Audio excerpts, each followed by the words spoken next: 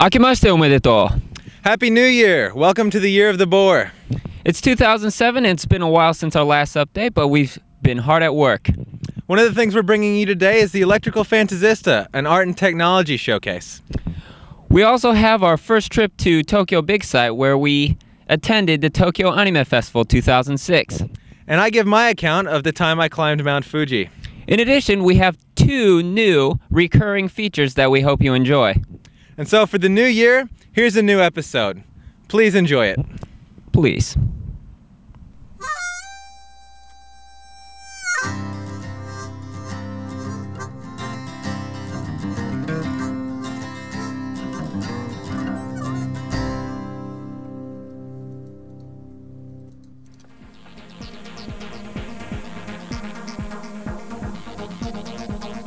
So the entire area behind me is padded and no shoes are allowed.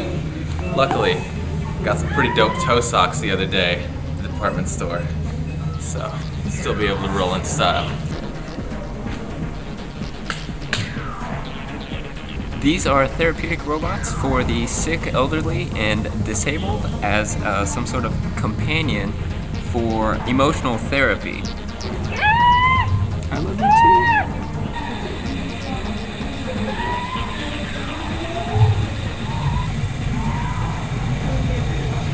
So basically it's a table that clears itself and messes up your floor. Oh, that was a good volley. Likewise. Here we have chairs that light up when you're sitting on them. I believe the color is weight dependent. So a little bit of pressure, a little bit of color, a lot of pressure, a lot of color.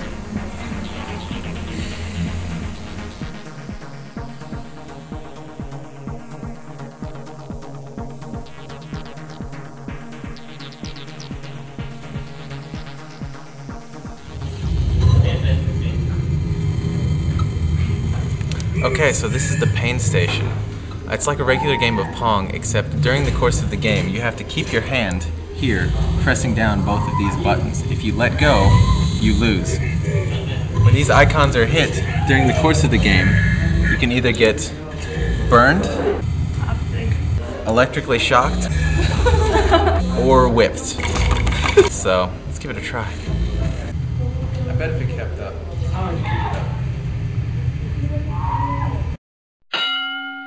Ow! God damn it! Ow! That tingles, man.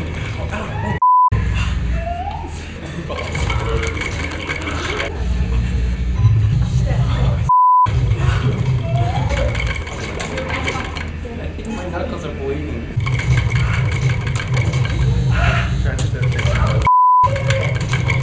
What? What? Look at that! Oh, wow, that thing lit you up, buddy.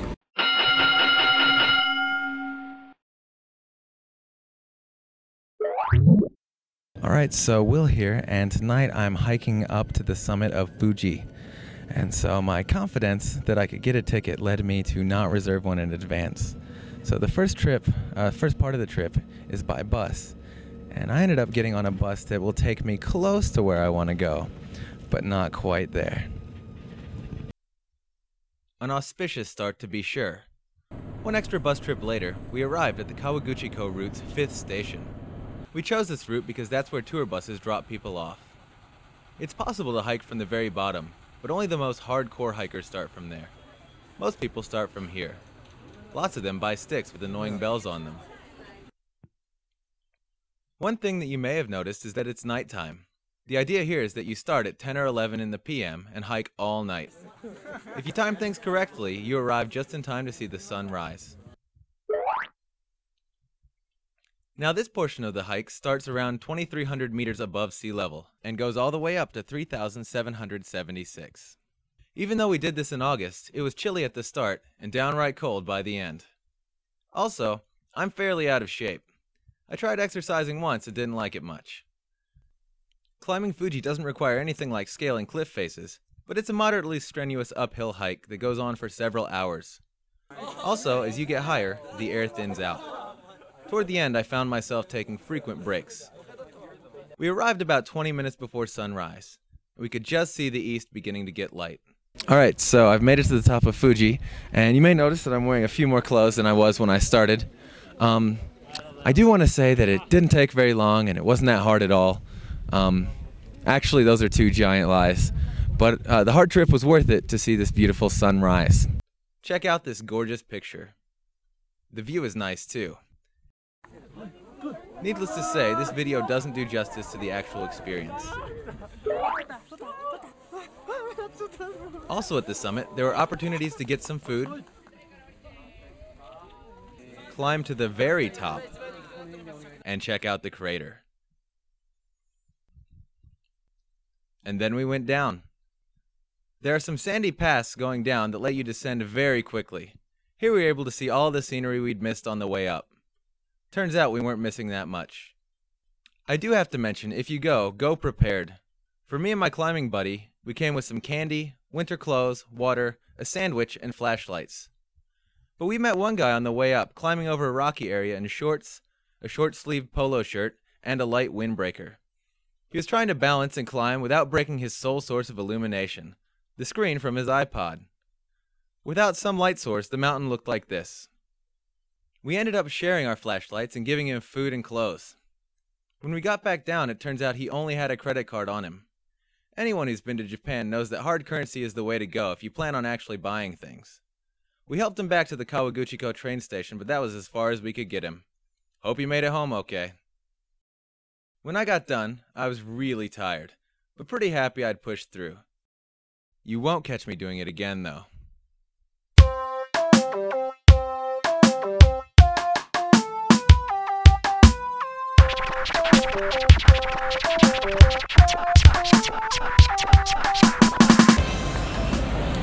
If you ask almost any non-native what America's favorite food is, invariably they tell you hamburgers. And where should you go for hamburgers? McDonald's. That's the same in America and all over the world. So today we're here to check out some of the differences between Japanese McDonald's back in the US of A. One nice thing for people who don't speak a lot of Japanese, everything here is pictured.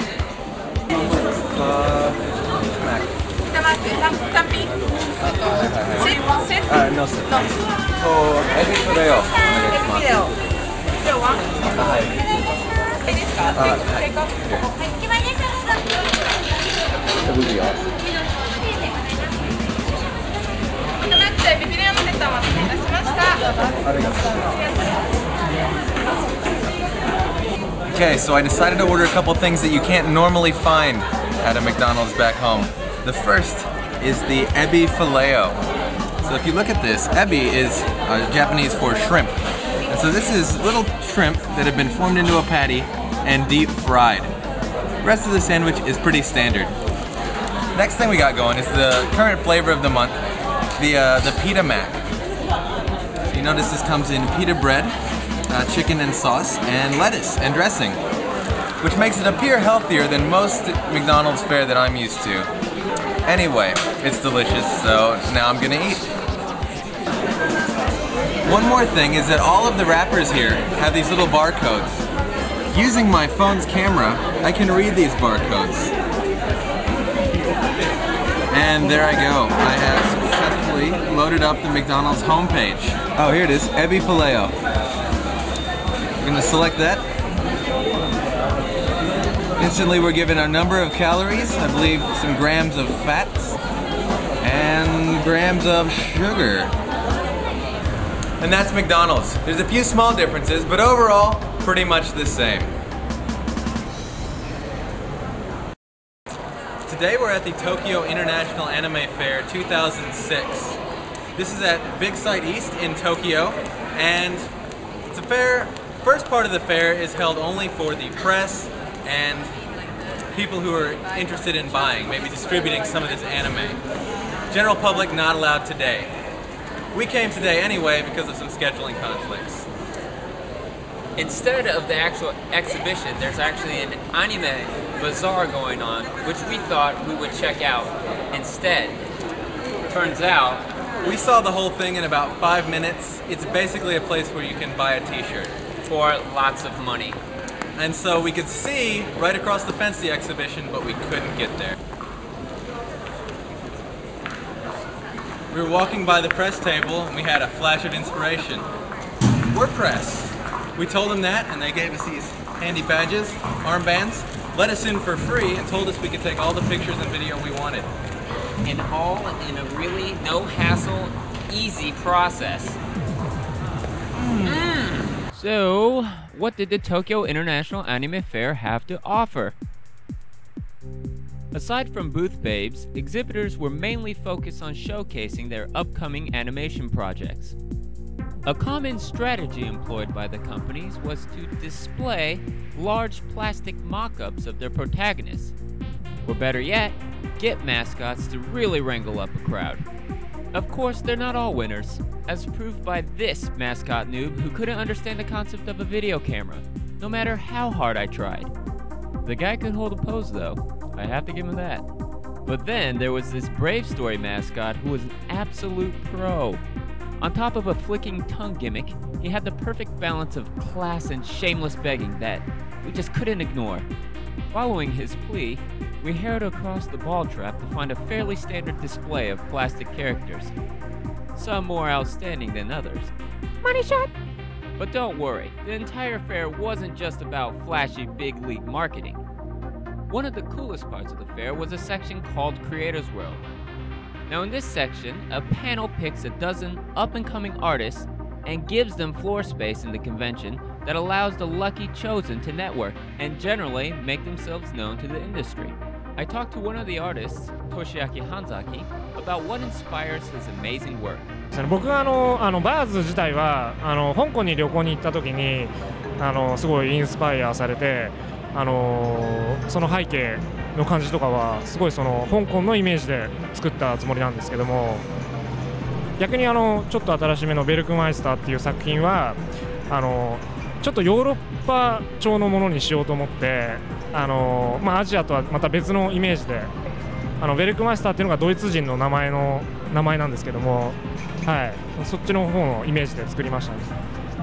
場所を初めに決めてでそれの時代背景とか建物とかをイメージして作ってます。 Sweet! On a final note, we took along our friend Carl. We gave him a camera and told him to fill it up. And fill it up he did. Carl, you dirty dingo, you. Well, we were very impressed with what the Tokyo International Anime Fair had to offer us. We had a really good time as members of the press. We got to meet some creators of content, see some new products that are about to come out, and we got a whole bunch of swag. And some more. So that about does it for episode 3. Hopefully you've enjoyed it. We've got a lot more stuff that we filmed and we're getting it ready to send to you pretty soon. If you like our show, you can always leave us a comment on our website at japanictv.com or shoot us an email at japanictv@gmail.com. And don't hesitate to tell a friend. Yes, and if you want to receive the show automatically, you can subscribe to our feed from our blog, or you can subscribe through the iTunes Music Store, both of which are linked to in our sidebar. We'd like to end the show this week with another new segment. Sometimes we see things that aren't worth a whole lot of attention on their own, but are still worth showing. So here it is, Things We Saw. Hippies! Turns out no matter what country you go to, you just can't get away from them. We found these ones at a festival that we showed up late for. All of the performers and people of interest had already gone home. This was all that was left. A child posing for a picture.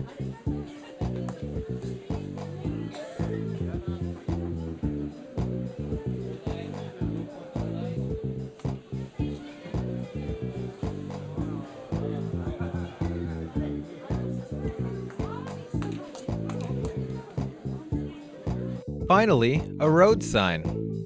Look out, Mr. Biker Man.